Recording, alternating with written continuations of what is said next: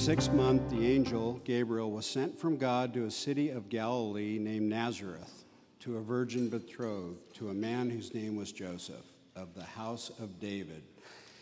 And the virgin's name was Mary. And he came to her and said, "Greetings, O favored one, the Lord is with you." But she was greatly troubled at the saying, and tried to discern what sort of greeting this might be. And the angel said to her, "Do not be afraid, Mary, for you have found favor with God, and behold, you will conceive in your womb and bear a son, and you shall call his name Jesus. And he will be great and will be called Son of the Most High. And the Lord God will give to him the throne of his father David, and he will reign over the house of Jacob forever, and his kingdom there will be no end." And Mary said to the angel, "How will this be, since I am a virgin?" And the angel answered her, "The Holy Spirit will come upon you, and the power of the Most High will overshadow you. Therefore, the child to be born will be called Holy, the Son of God. For nothing will be impossible with God." And Mary said, "Behold, I am the servant of the Lord. Let it be to me according to your word." And the angel departed from her.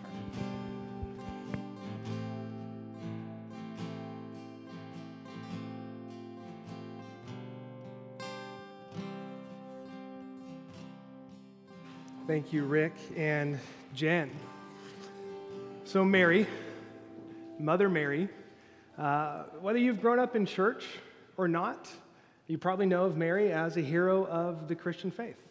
You've seen statues and figurines and murals, and I think we would all probably admit that we know there's something about Mary. But here's the thing. Heroes don't come from Nazareth. And a future student of Jesus's even at one point gets quoted asking, what good comes from Nazareth? And essentially what he's saying is that why would I be interested in something that comes from a part of the world that nobody respects? But the angel Gabriel didn't choose to make his announcement to Herod's daughter or any of the rich and prestigious Jewish elite. He came to a poor, illiterate, unimportant Jewish girl in Nazareth named Mary. To really understand the profundity of this, it helps to understand the backdrop of this story. Because see, not far from this scene of Gabriel talking to Mary, there was a king. There was King Herod, who was also known as King of the Jews. And some historians figure that in today's dollars, King Herod is actually one of the wealthiest men to ever walk the earth. Think Jeff Bezos, but even more money. And he was a successful businessman with dealings as far as anyone could reach at that point. He was actually ahead of his time with building properties, castles, palaces, everything that he was up to. And he even contained enough power and resources to move a mountain to build one of his palaces. Literally moving mountains. Now, on the flip side of this, the censored version is that King Herod was very, very bad. He was a bad man. Yes, more than even a common-day Stalin. His reputation preceded him as ruthless. He was envious, he was cruel, jealous, and he was always worried about someone coming in on his power. That at some point he would lose everything that he has built. This became a makeup of a man who was willing to do anything to protect his power. From civilians to the people that were actually hired to protect him, from his brother-in-law to his sister, no one was actually safe at the hands of this man, including his own sons. One writer of the time actually said that I'd be better off as one of Herod's pigs than to be one of his sons. And I find it interesting that this was the backdrop with some of the New Testament writers point out as they tell the narrative of Jesus' birth. When we read about Mary, a powerless young teenager in the middle of nowhere, and the angels come to her and he says, "Greetings, you who are highly favored, the Lord is with you." This is completely backwards. Wouldn't it make more sense for the rich and powerful to find favor? Those that actually have it together is who the angel would come to and say that you are favored. Those that actually can do something to make change with resources in the world, those are the people that are favored. For God to find favor in Mary over Herod begs the question, is God coming to the powerful, or is he coming to the humble? The Magi show up to one of Herod's 9 palaces at one point and say, "Hey, where's this baby king of the Jews that was just born?" And what was Herod's response? He goes on to make sure that there will be no baby under the age of 2 that could ever become a king. It was a response of power.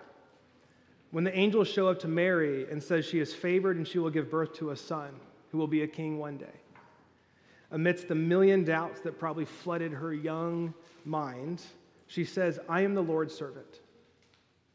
May your word to me be fulfilled." In stark contrast of Herod, Mary gives a response of humility.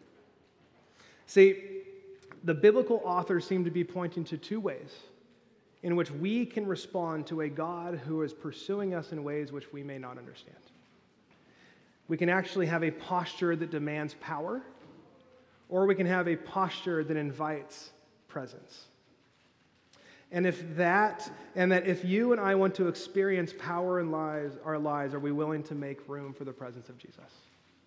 It's my only question tonight. Are we willing to make room for the presence of Jesus in our lives? So this Christmas season, in which ways may you and I be striving for power? In which ways, as we read the story of Mary and we think about this humble little girl that oftentimes we don't really actually step into her story, in which ways may King Herod actually be alive in our hearts? In what ways are you controlling the narrative of your life, or maybe the narrative of the life of others? In what ways are you becoming reliant on needing all the answers to have control? In what ways have you already predetermined who God is and how he's showing up in the world? See, it's not in our... Is it not in our humility in which God is trying to show up? As we strive for power and status and ego, he's saying, no, will you become humble? A humility that embraces the mystery of not having all the answers. Being open to a God beyond our finite worldview that we each have. A humility to recognize that I may not fully understand what is best for my life, what is best for others. A humility which is open to a God who continues to show up in the unexpected, the ordinary, the misunderstood over and over and over again. So, if you find yourself with much tonight, how may God be calling you to humility? If you find yourself with little tonight, how may God be calling you to humility?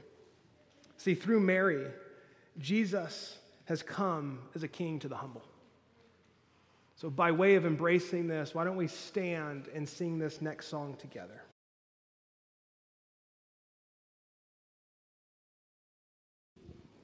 This reading is from Luke chapter 1, 46 through 55. And Mary said, "My soul glorifies the Lord, and my spirit rejoices in God my Savior, for he has been mindful of the humble state of his servant. From now on, all generations will call me blessed, for the Mighty One has done great things for me. Holy is his name. His mercy extends to those who fear him, from generation to generation. He has performed mighty deeds with his arm. He has scattered those who are proud in their inmost thoughts. He has brought down rulers from their thrones, but has lifted up the humble. He has filled the hungry with good things, but has sent the rich away empty. He has helped his servant Israel, remembering to be merciful to Abraham and his descendants forever, just as he promised our ancestors."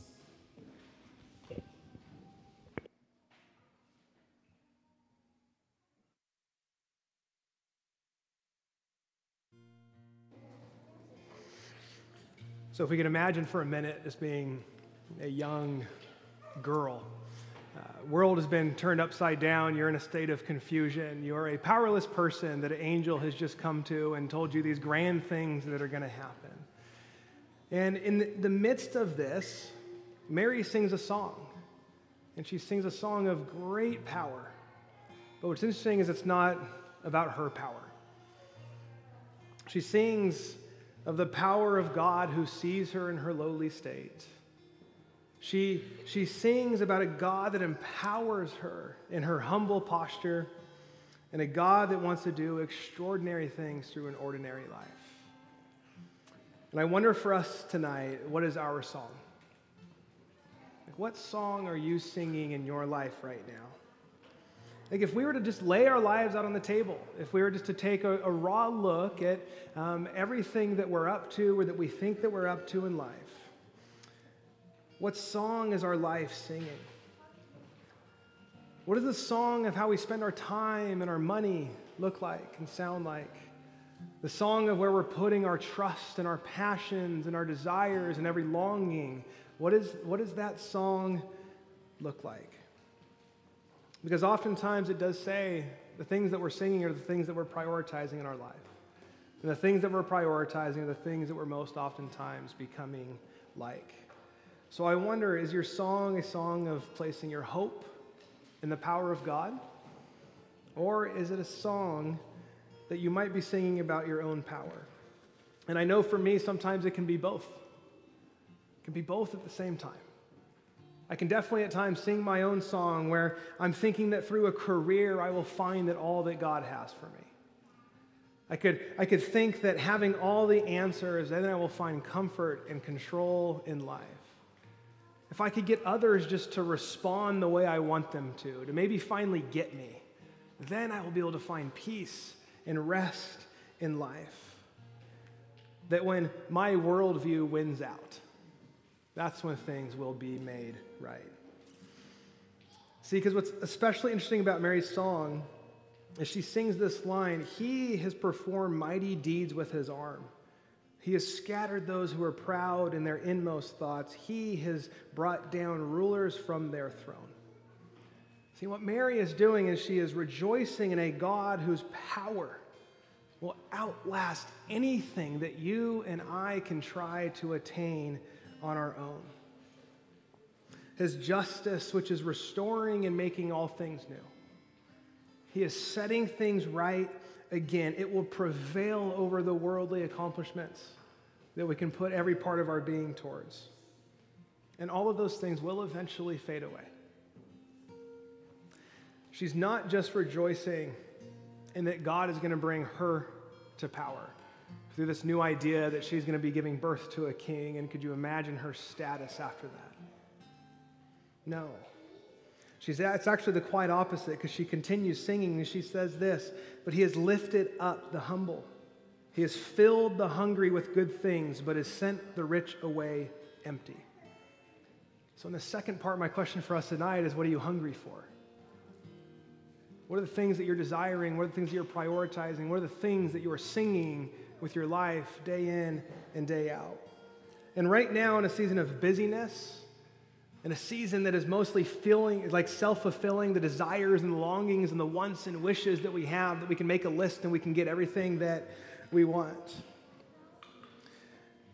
Are we satisfied with just the worldly power that we can achieve on our own? Status, recognition, comfort, control. Or maybe it's that you don't even feel like you have power, but you're trying to seek it in so many ways.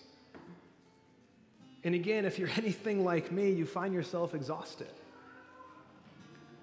You find yourself absolutely exhausted. You're weary because everything that you output can never be enough to actually receive the thing that you're trying to fulfill. It's like this bucket that we have. No matter what we put in it, no matter how many desires or how many things that actually come to fruition, it's like they're just falling right out the bottom of the bucket and never actually gets full. We never actually attain completeness and rightness from the inside out. So are you trading out worldly power for the presence of God?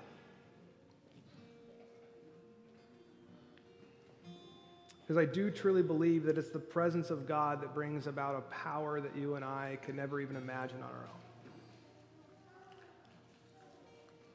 And I wonder how bad you want this. And do you believe this, that God's presence brings a power beyond what we can do on our own?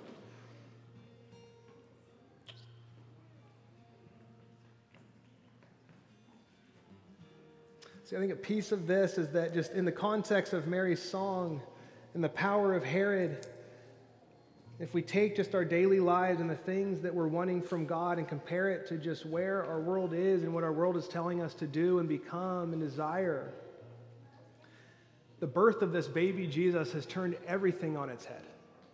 It has flipped everything upside down, where the things that we probably naturally want and desire don't actually make sense forever. They do not actually make sense for eternity and what God might have for us. And it's in this humility to recognize that we can't attain everything that God has for us, but we can be open to his presence and trust that he will fill us with the power that he has for us. Jesus eventually puts it this way: blessed are the poor in spirit, for theirs is the kingdom of heaven. Do you recognize the need that you have in your life? That you can never fully satisfy yourself by the things that you're desiring, longing, trying to achieve. And it's in this spirit that we light the Christ candle tonight. So this last season of Advent, as we've made room for the arrival of Jesus, from peace the first week to hope, to joy, to love, all of it becomes fulfilled in Christ. In Christ alone.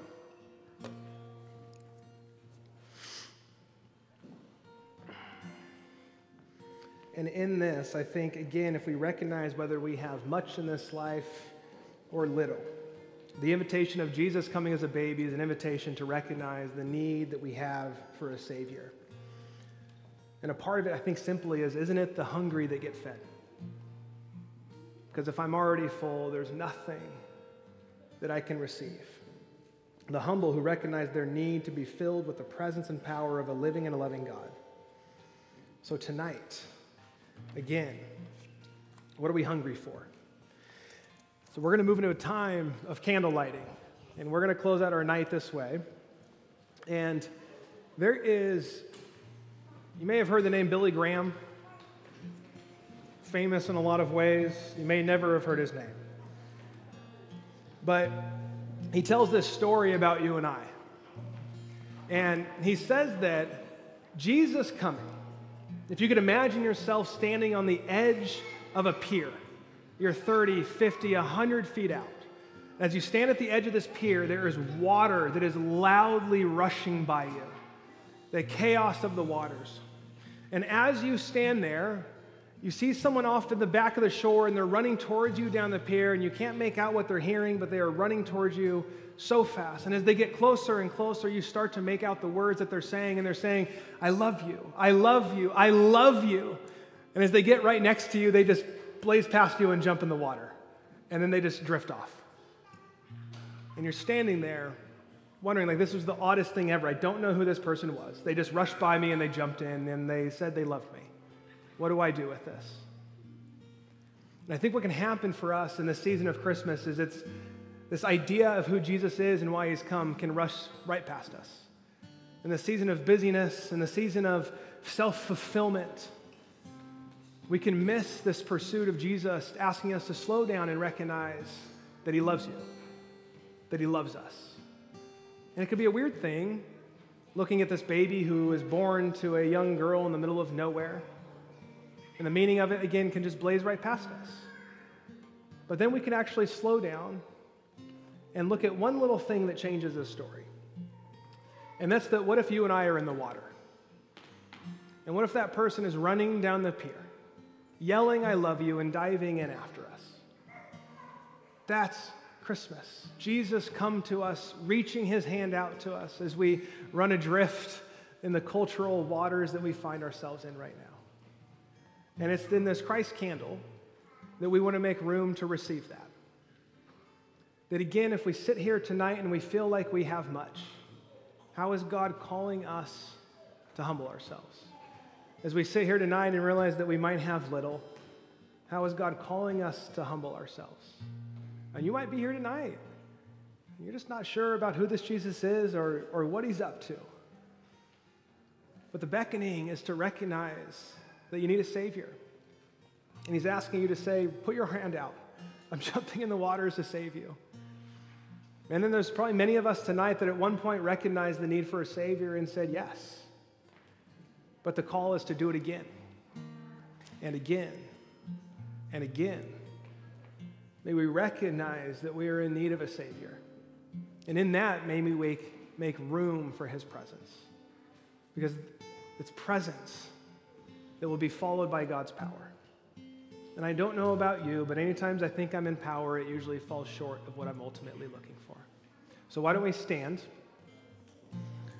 In a metaphorical way, we get to invite the presence of Jesus into this room. And may we slow down in this moment. And wherever we stand, may it be a moment to step into humility, to accept that God is asking us to create space for his presence, and that we can then trust that God's power will follow. So may we humble ourselves, and may in this way, may we sing a new song. So let's sing together, and Hannah will come up and close us.